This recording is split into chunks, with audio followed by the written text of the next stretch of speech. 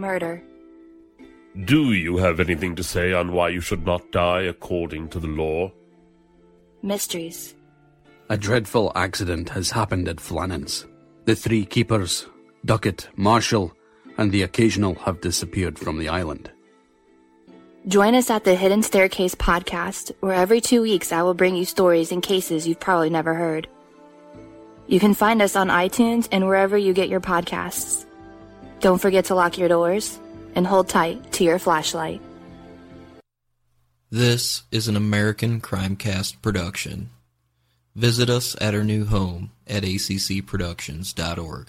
And remember, everyone is innocent until proven guilty in the court of law. Alright everybody, before we get started, I would like to give some thanks out there. I never have acknowledged my patrons before, and it's high time that I do. And just so you know, I will have a patron episode for you this week. Yes, I know, I'm fucking horrible about that. But yeah, if you donate anything, it doesn't matter if it's $1 or $20, you get the same episode. And that goes for everything on Podbean as well. That will be a patron episode on Podbean. So first off, I would like to thank Kristen, Mally, Linda, Ellie, Robert, Kathy, the Minds of Madness podcast, Jessica, Casey, Carol, and Belle. Thank you all for donating to my podcast. It is greatly appreciated. Thank you very, very much. And yes, we do have t-shirts now, and I will be sending out those t-shirts to the $20 a month patrons as well. So here within the next week or two, I'll be getting a hold of you for shipping details. So with that being said, I would like to say this again. I said it about a dozen times in part 1. And I feel very, very obligated to say it again in part 2. I am not here to defame anybody. I am not here to make anybody look better. I'm not here to make anybody look worse. My job as a podcaster is to provide the listener with the most facts and the most details that I can find to where you can form your own opinions. It is not my job to persuade you one way or the other. So with that being said, I am going to bring to light a lot of details about a lot of events surrounding Buford Pusser's life, and that will include his death. Now, like I had said, this was supposed to be a 1-part episode, but as I started investigating his death, I started realizing that there's a lot of contradiction surrounding some of the events of his life as well. So it turned into a huge rabbit hole. I was supposed to put off this episode like a couple days ago. That did not happen because if I don't feel comfortable with the information that I have, I'm not going to release an episode. I'm not going to release an episode just for the sake of putting content out there. That is not me. So I do apologize for this episode being a few days late, but I hope you all are satisfied with what I have found and with the details and facts that I am going to provide for you. So with that being said, my name is Justin. This is Mysterious Circumstances, and this is the death of Buford Pusser, Part 2. Now I have to ask, you indicated that Buford did your family a favor. Oh yeah, Buford did have my family a favor. He killed my Uncle Russ. Russ Hamilton killed my aunt. I see. Russ married my aunt, and then later on, killing her, and he went to prison, and he threatened all of her sisters. Had a bunch of sisters that testified in court. Matter of fact, right upstairs from where we are now. Mm-hmm. No, it was in McNair County. And they testified that he was the last person to be seen with her. So all the time Russ would get out of prison, he would always threaten them and come through the neighborhood. So they were all fearful of him. So one Christmas, him and Buford got disagreed, and Buford put him to sleep. Gave him a big Christmas present. And the rest of the family, too. So Buford was, like I said, he was legendary. Mm-hmm. A lot of times a person named Bill Morris can take a typewriter and make a legend out of dang near nothing. Was he, in your mind, just another sheriff, another county sheriff? Yeah, he was just another sheriff. It was funny. And now that we're moonshining today's moonshining at the courthouse, but Buford had one thing in common among his deputy sheriffs. Mm-hmm. They were all moonshiners. Every deputy sheriff that Buford Pusser had was an ex-moonshiner. Petey, when Buford got the call to come to the Shamrock, what happened during the ride down there? Well, at that time, we was driving along, and I said, Buford, since we're going down there, you better put your pistol on. He didn't have his pistol on. And, well, he said it might not be a bad idea. He stopped on the side of the road out there and put his pistol on. We went on down, walked into the officer's motel, used the exact words that she said. What in the hell are y'all doing down here? And I tried to tell her what we was doing down there, that we were looking for this lady's purse. The lady lost her purse in the motel that night. I said, I don't know nothing about no purse. No, said, there's no car. I said, ain't nobody stole no car. I said, Louise, we're not hunting a damn car. We're hunting a purse. Jim Moffitt sitting over there on the couch. I guess he must have smiled. I wasn't looking at Jim. She said, wipe that smile off your face. But she said, Sheriff, I want to speak to you a minute. So Buford proceeded to follow her out of the office into number 1 cabin, which was her living quarters. And as he got inside of the door of the number 1 cabin, she had on a sweater with pockets in it. And she had this little snub-nosed 38 in there. And she come out with that 38 and said, I'm going to kill you. And as she wheeled with the gun, Buford seen her, and he fell across the bed, just as she fired. And then from the looks of it, she had fired at the big part of him, which was his chest. And as he went down, put his head where his chest would normally have been, and I'd say she missed his head approximately 4 inches. The bullet went out the window, into the post that holds the shed up in front of the office. But as he went down and she fired, he come out with his .41 Magnum. He fired. The first shot, he hit her on the left side of the neck and cut a trench across her neck and shoulder. And it spun her around. As she spun around, she still had the gun in firing position to fire again. The next shot hit her in the right breast, come out of her back, and you can stick a doorknob in her back where the bullet come out. She hit the floor, hit a chair, turned the chair over, hit the floor on her back, and she raised the gun up again. The next shot, he caught her in the left jaw, underneath her jawbone, and come out the back of her head. Carried one of her jaw teeth about 12 inches behind her head, out through her head there. Well, was Louise Hathcock drinking heavily that day? Yes, she had a mixed drink in her hand down this house. Well, was she drunk? Yes, definitely drunk. Dope or something. She was bad off some way. I've never heard anybody, man or woman, talk any more vulgar than that woman talked to us that morning. How did Buford react after killing Louise Hathcock? When I got to Buford, when I heard the shots, I run to him with my pistol in my hand. You could tell by the looks of his eyes, of course. I don't know whether he was scared or excited or what, but I could see his eyes was red around him a little bit, you know. He told me, he says, catch the back door. So he knew there was somebody in the back room because I had heard her talking to him. See. He told me to catch the back door and told Jim Moffitt to call the sheriff's office. And I don't know, Jim said he wasn't scared, but I was scared. Why were you scared? Well, knowing the reputation and the kind of characters that hung out at the place, I figured we would have to shoot our way out. And I still say, if that bunch had been there, we would have had to shoot our way out of it. Well, what kind of person was Louise Hathcock? Well, I just soon I'd compare with Al Capone. Just soon had Al Capone gunning for him as Louise Hathcock. He became famous by numerous books, magazine and newspaper articles. A movie, Walking Tall, that everybody knows about, said that Sheriff Pusser became a local hero of fighting organized crime on the Mississippi and Tennessee state line. Some people were concerned about his heavy-handed tactics as being sheriff. Others believe that if you're fighting cold-blooded killers, politically correct tactics just is not feasible. However, Sheriff Pusser believed in fighting fire with fire, which meant that it's a dangerous situation when you do that, but it seems to work, and at least it did in his case.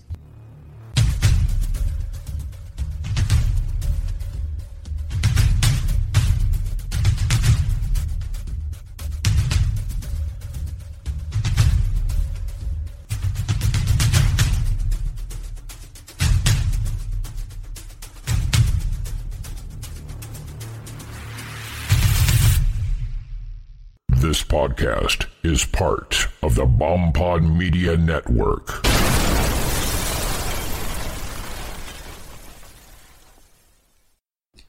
Hey everyone, before we do get rolling on this episode, on April 14th, me, Jerry and Tracy from Hillbilly Horror Stories, and Rob and Nick from Brohio Podcast will all be doing a live show together. Like I said, that'll be in Cincinnati, Ohio.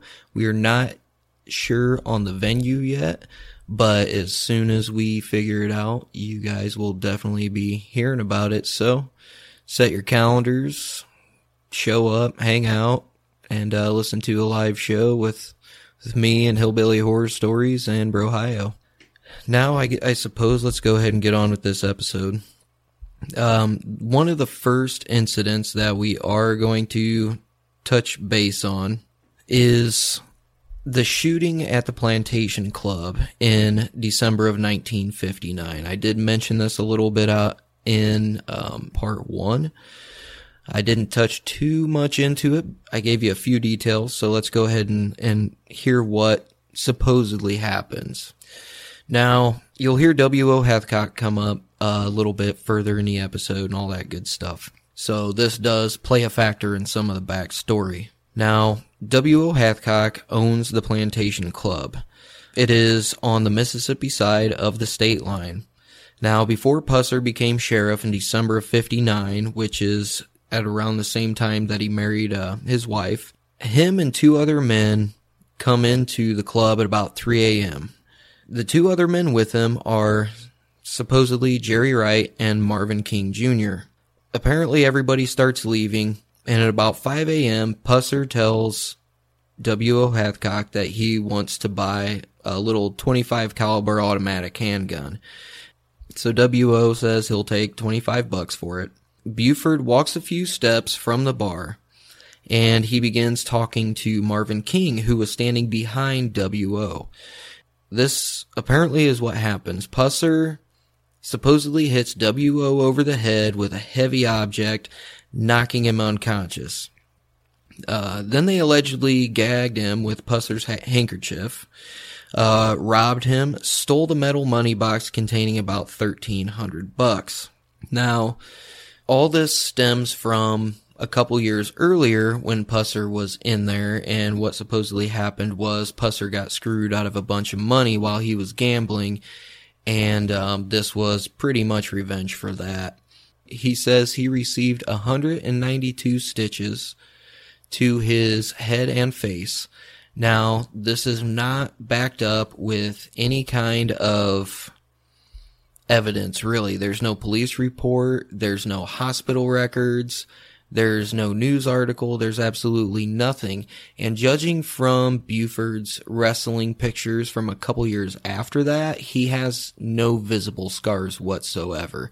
And I mean, he's up there in some like little skinny boxer briefs and shit like that. So I mean, you can pretty much see all of his body, including in his head and face area. So there was nothing there.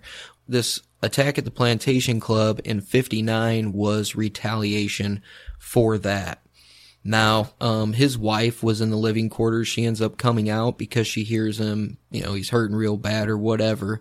Now, he was rushed to the hospital in Corinth, and he was in recovery for about a little over 3 weeks. Now, there is police documentation. There is hospital records. There is an article.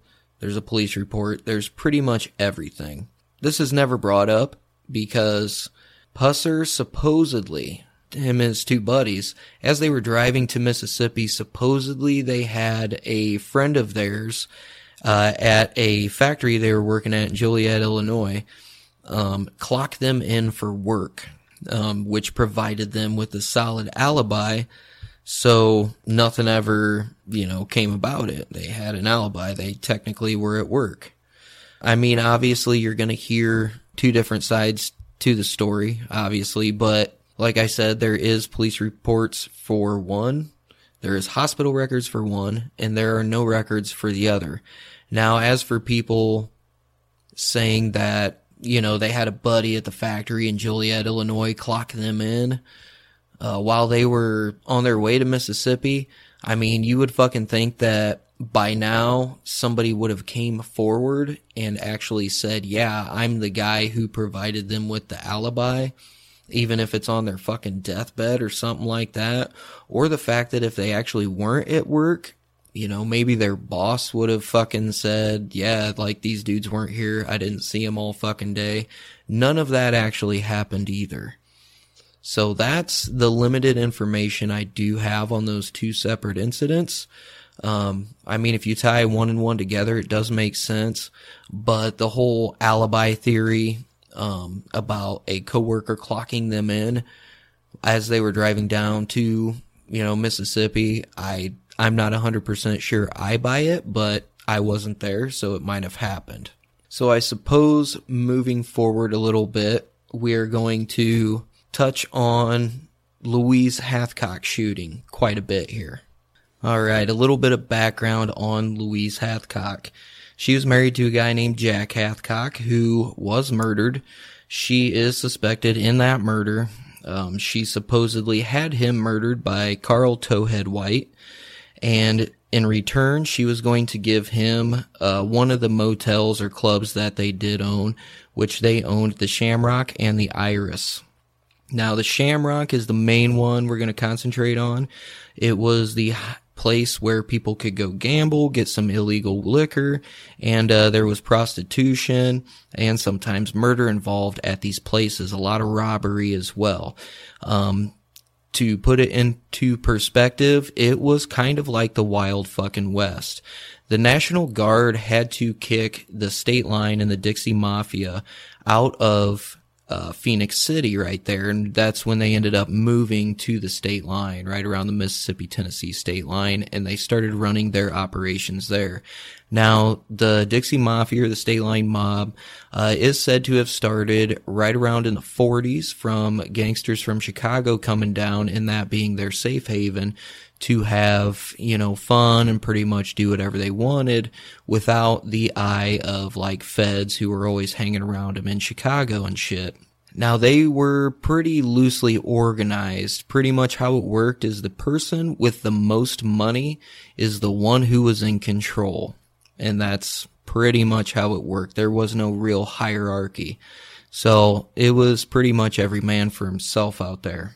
What happens is Pusser gets a call one day, and it's a young couple from Illinois who were either passing through or staying at the motel or whatever, and they say that Louise Hathcock robbed them and threatened their lives, so they call the cops.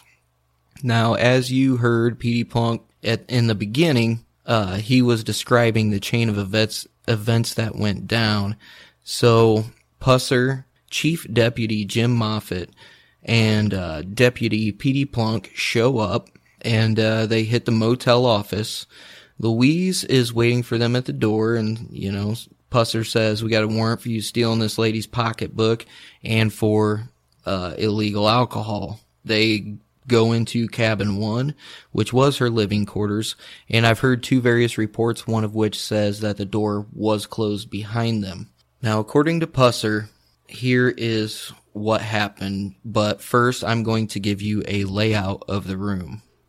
Okay, now when you initially walk into the room, you want to turn right 90 degrees and there's a bed.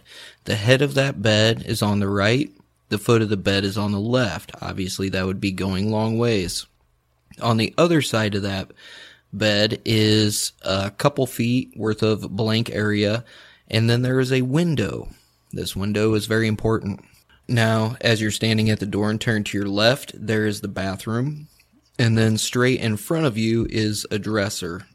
Now, what they say happened on Pusser's side is that they walk in, she pulls out a snub-nosed .38 from her sweater. She takes one shot at him. This did miss him. It missed his head by about 4 inches because he fell back onto the bed. Now, the bullet hits the bottom part of the window pane and ricochets upward a little bit and sticks into a post outside that is holding up the awning. So the bullet did remain there until Petey Plunk pulled it out for evidence purposes. He says that as he falls backward onto the bed, she continues to come at him. She takes another shot and the gun jams.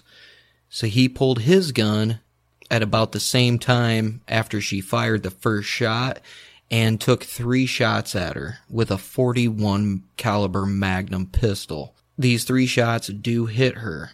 The order that he says that they hit her, the first one hits her in the shoulder. The second one hits her in the torso, exiting her back. The shoulder one also exited her back. And then the third shot goes into the left side of her jawline right underneath by her neck and exits out the back of the skull. There were no eyewitnesses technically, but there is a man by the name of Howard Carroll who swears up and down that he heard the .41 Magnum revolver that Buford carried. He says that he heard that fire first before he heard the single pop of the .38. Now, those are 2 very distinctly different gun noises.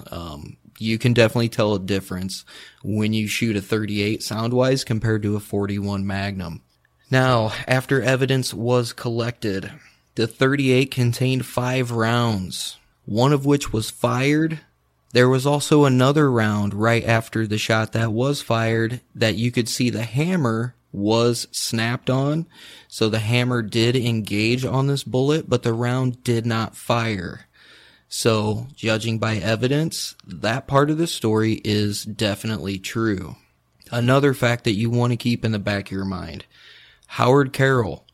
I'm not 100% sure because I don't know the fucking guy and I haven't talked to anybody who does know the guy. But on a lot of forums that I read from people who do know him, said that he was pretty much the town drunk and there's a big chance that he was possibly intoxicated at this time. So any kind of testimony he had probably wouldn't have been taken seriously. So you should know that. Now, here we get to Jerry Francisco's autopsy report. Now, this is where a lot of contradiction comes into play, because this autopsy report is not even remotely close to matching the story. I mean, it could be, but it depends how you look at it. Now, the autopsy report shows that the 2 wounds from the back were not exit wounds. It shows that they were entry wounds.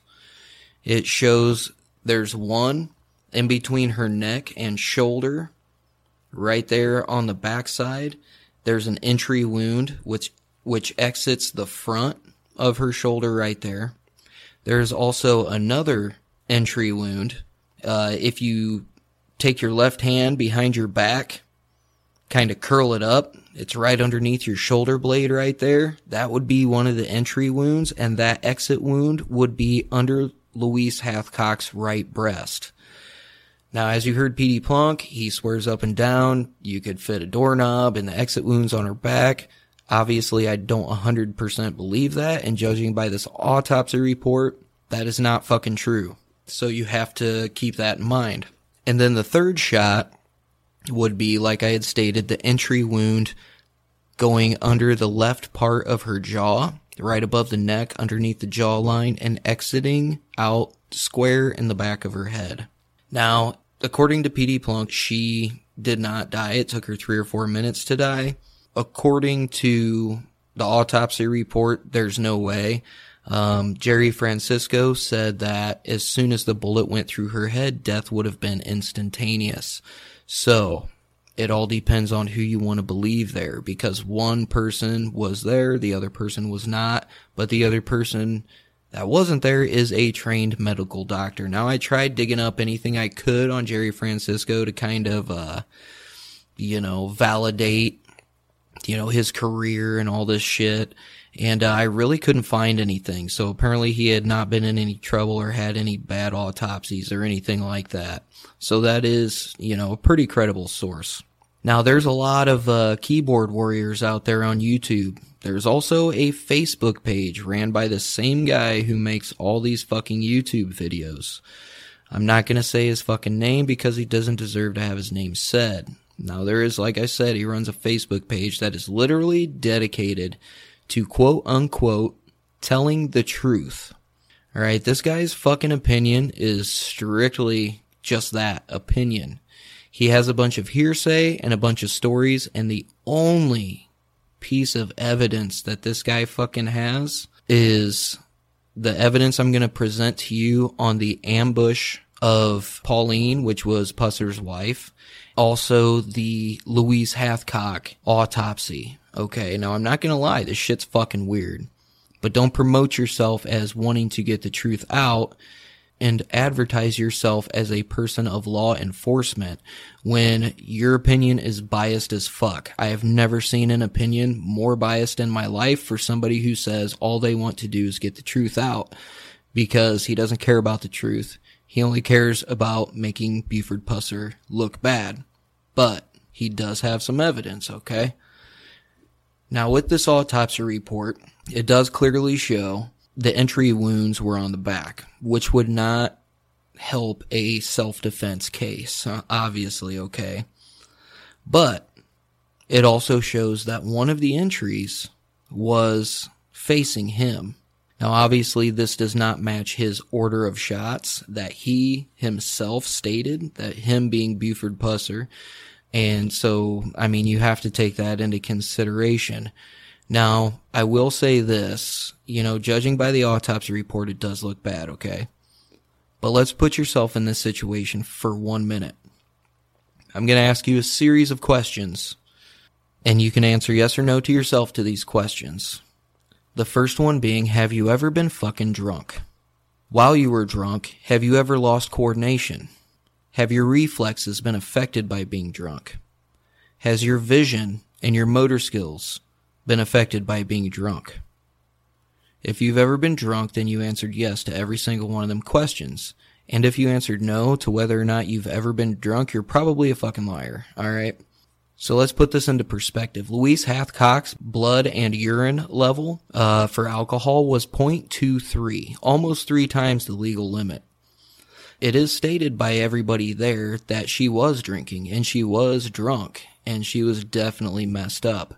Now, according to the people who are all about Buford Pusser looking bad, are saying that the facts don't match up with what the story says. So they're saying that Buford Pusser at some point was on the ground. Here's why. Because the trajectory of the shot that Louise Hathcock supposedly shot was going at an upward angle.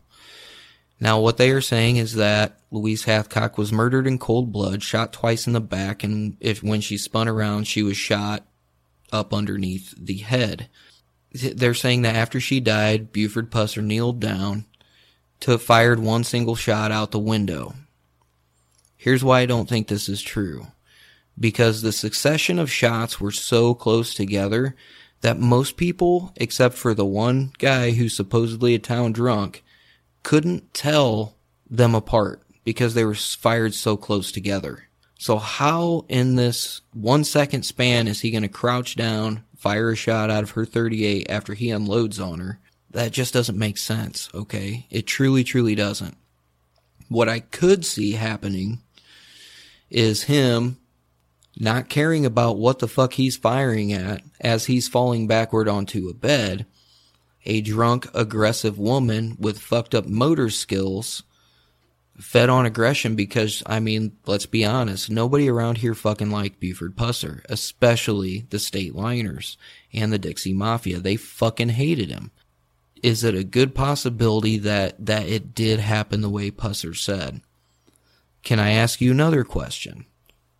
Why would he need to kill Louise Hathcock in this situation? It does not make fucking sense. She had to have pulled a gun. She had to have fired one shot. The other shot jammed. That's what these people don't fucking tell you. One of the shots in her gun was fired on. That round did not fire. So Buford's story has to be somewhat true. Is it possible that she was shot, spun around, maybe 2 rounds hit her in the back, and he messed up the order in which his shots hit her? Yeah, I think that's totally plausible. But when it comes down to it, Louise Hathcock, probably not the best person in the world. Her own family says she was no angel. You know what? Buford's family says the same shit about him. He was no angel. But you have to think about what he was dealing with down here. He was dealing with mob, and like Pete Plunk said in the interview that I played in the audio clips, they all had their pistols out, because if the regulars would have been in there that day, then they would have had to shoot their way out of there. That's the kind of fucking people that he was dealing with. So whether this was self-defense or not, whether she got what she deserved her or not, I can't really say. But I will post pictures of all this shit when I do post the episode in the group and on the Facebook page, so you can kind of see what I am referring to. Definitely not my decision to make there, but I needed to provide you with all the facts possible, and those are the facts. Another thing that you have to keep in mind is that a lot of these people who accuse Buford Pusser of a lot of things, including the murder of his own wife, which we're about to talk about now, these people, the only evidence that they have are shell casings from the ambush of Pusser's wife, and also this autopsy report. If you'll notice, when they state things, they will continuously say, I heard, I believe, in my opinion. That's not facts. That's hearsay. That's your opinion. That's your belief. Alright, moving forward to the death of Buford's wife.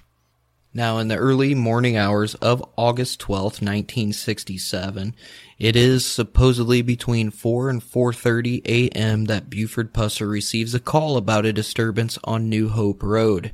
His wife decides to go with him. Now, according to Buford Pusser, he's riding along New Hope Road, and supposedly there is a car behind New Hope Methodist Church right there that comes up on him. Now, as they are crossing over a bridge, this, what he described as a 1964 to 1965 Cadillac. I've heard several different colors. I've heard blue and black. From what I understand, in the police report, Buford Pusser said blue. So that's what we're going to go with. This 1964-65 blue Cadillac pulls up to the left side of Buford Pusser's car. Now, this vehicle, someone hangs an M1 carbine rifle out the passenger side window, firing 2 shots, one of which hits Pauline Pusser. She slumps over forward to the floorboard of the car and is killed instantly. Now, Buford Pusser speeds up, goes 2-3 miles down the road from what I understand, and stops the car. Now, while he's got his door open and he's somewhat out of the car, still in his seat, he's checking on his wife, this car pulls up again and fires 12 more rounds. One of these rounds hits Buford Pusser right square in the jaw, blows half of his jaw off. That picture will also be in the group. It is very graphic. Now, these shots came from anywhere from 3 to 5 feet away. Now, I'm going to give you a couple details of this. On the bridge, there were 2 shell casings found. They were found, I believe, on the road. So that does make sense. I will point out this. If Buford Pusser was going 45 miles an hour like he had stated, by the time he hit the bridge, this car would not have been able to catch up with him. They actually recreated this. It would not have been able to happen. Now, when they get further down the road, and this vehicle pulls up beside Pusser with the door open, fires 12 rounds from an M1 carbine rifle, 11 of which miss Buford Pusser. Buford Pusser is 6'6", 250 pounds. From 3 to 5 feet away, that is a very small window. Alright? That's a very small window for error. So, one of these shots hits Pusser in the left side of his jaw, pretty much blowing the side of his jaw off. Like I said, he needed 16 surgeries over the next 7 years in order to reconstruct his face properly. Now, the thing about these shell casings was Pusser was on the right-hand side of the road. I know a lot of you from the foreign countries do drive on the wrong side of the road, but you know. But he's on the right side of the road, okay? And this car pulls up to his left side, like I said, 3 to 5 feet away. Buford Pusser, 6'6", 250 pounds. Only one round hits him in the face, and these shell casings were not found in the middle of the road where they should have, or were they even missing? Because you would think, unless somebody is holding the entire rifle out the window, some of these shell casings are going to remain in the vehicle. This was not the case. All 12 shell casings were found in a small pile on the opposite shoulder of the road. So, that right there does not make very much sense. Now, here's a couple theories as to what people think might have happened. A lot of people think that Pauline Pusser was going to leave Buford. Whether this is true or not, I have no idea. I had too much other shit to look into besides this. Don't get me wrong. It would make sense. Now, what she was going to do was expose his corruption and all this and that, and basically defame the shit out of him, so he hired an accomplice to meet him on New Hope Road and have his wife fucking murdered. And either that or he did it himself. And then he shot himself in the fucking jaw to make it look like an ambush, to make it look like an attack, something that he didn't do that could not be tied back to him. How much of that I actually believe, I don't know, because I'm going to tell you straight up, if you are going to fucking make something look like an accident, you're not going to blow half of your jaw off, okay? You're going to shoot yourself in the fucking arm or in the leg or something like that. You're going to be a little bit smarter about it. Now, on the flip side, it is one of the theories is that this person who Buford had do it was a person that he was involved with business-wise, because they say that this person probably got tired of either making payoffs to Buford or something of that nature, and then pretty much double-crossed him. Now, I believe it was 2015 is when this rifle was actually found in a body of water. Until 2015, this weapon was missing, alright? So that should be noted as well. You can find there's a little bit of information out there on it. There's not too much though. The most information you'll find is forums, and sometimes forums can be very, very biased with not the most, realistic information, not the most credible information out there. Now, that is one theory. I don't know how I feel about this. The evidence, obviously, the physical evidence is pretty fucked up. It does not make sense at all. And as a person who is an avid shooter, I can tell you right now, a target of that size, me being that close, there's no fucking way you're gonna miss unless you're moving. Now, the second part of the ambush, they were not moving. They were still. All the rounds were collected on the opposite shoulder of the road in a little pile. All of them were there. There were none missing. So, that is some of the information on that. Now, where the Hathcocks come into play on this is W.O. Hathcock is brought up quite a bit in this case, and here's why. Pusser named W.O. Hathcock as one of the people involved in his wife's murder. Now, the reason this comes about is because after the Plantation Club burned down, W.O. Hathcock started refurbishing cars. Those are not just any cars. He started refurbishing Cadillacs. Now, Buford Pusser knew this. Now, when he stated there was a 1965 blue Cadillac or whatever, and then implicated Hathcock, it would totally make sense to any authorities from the outside investigating this. It should be noted that there were pictures of a blue 1965 Cadillac in police and Tennessee Bureau of Investigation files, but that truly does not mean shit because this car was a lead. They have to follow on all leads, so obviously they're going to have pictures of these cars. That should also be stated right there. So I guess with that behind us, personally, I'm not exactly sure what to believe there. There's a lot of weird shit going on right there. Alright, so moving forward to the next event, I should say, would be Buford Pusser's death himself.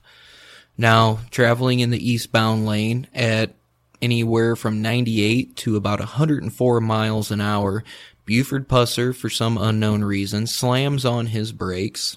And you can see the track marks in the recreation, which I will also post in the group.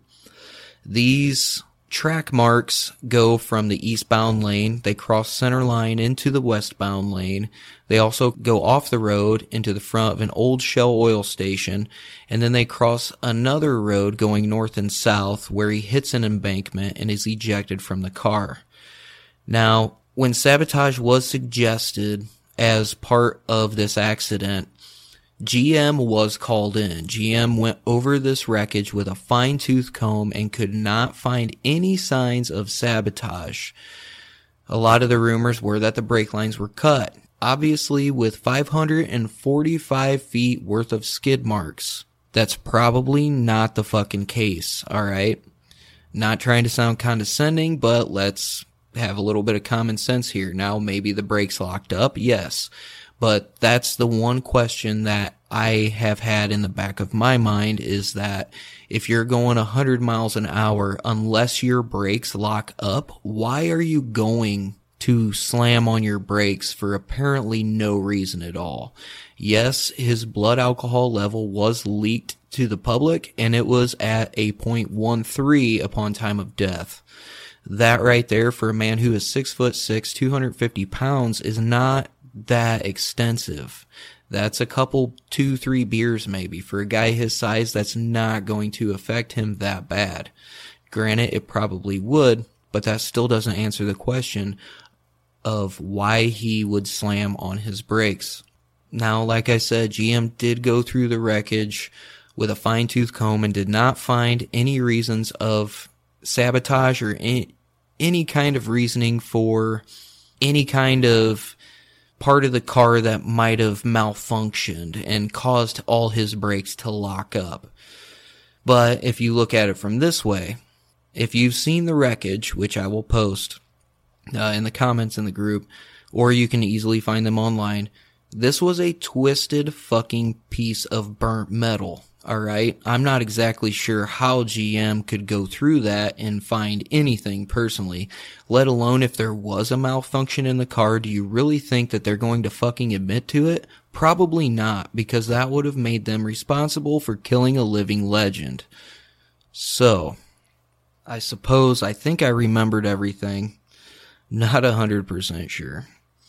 But, those three instances do put a lot of shit into perspective on some of the narrative behind Buford Pusser, not being such a great guy. But, like we've stated, he was not dealing with ordinary people. So, you gotta put that into perspective right there. He had to do what he had to do, and he did have a heavy hand. People even claimed, he was the fucking biggest moonshiner in the fucking county. Basically, him destroying all them stills was him eliminating all the competition. Maybe he was. Maybe he was trying to make a little bit more money. You also have people who literally will come out and say, he didn't do anything for the crime rate. There were people scared to report to the cops when they would find a fucking body in their field. They didn't want to report to the cops before Pusser was sheriff because they were scared of retaliation. So yes, after he took office, there were a lot more crimes that were called into the cops. So yes, in theory, that would also make it look like the crime rate probably went up a little bit, depending on what the call was. So you got to keep that in the back of your mind as well. So whether Pusser was a good man, a bad man, a corrupt cop, a cop that did what he had to do with a heavy hand and took the law into his own hands, we don't know. Whether the shooting of Louise Hathcock was in self-defense or cold-blooded murder, we don't know. There's only two people in this fucking world who know what happened, and those two people are dead. So, I honestly don't have too many opinions here, because I'm really 50-50. I'm really torn. The evidence could go either way. Now, the ambush shooting, shit is a little bit weird there. That does not make too much sense, and I wish somebody might come forward with a little bit more evidence regarding that, but I don't think that's going to happen. It hasn't happened in 40 years. I'm pretty sure it ain't going to happen now. But I will say this. I suppose I will leave you with a Buford Pusser quote before we end this. Now, Pusser did state several times that there was organized crime in McNairy County, and there were rumors that there had been a price out on his head. Now, when asked how he could go on with all the threats against his life, Buford Pusser said, "I just don't like to quit. When they get you down, they'll keep you down. I just want to stand up and fight."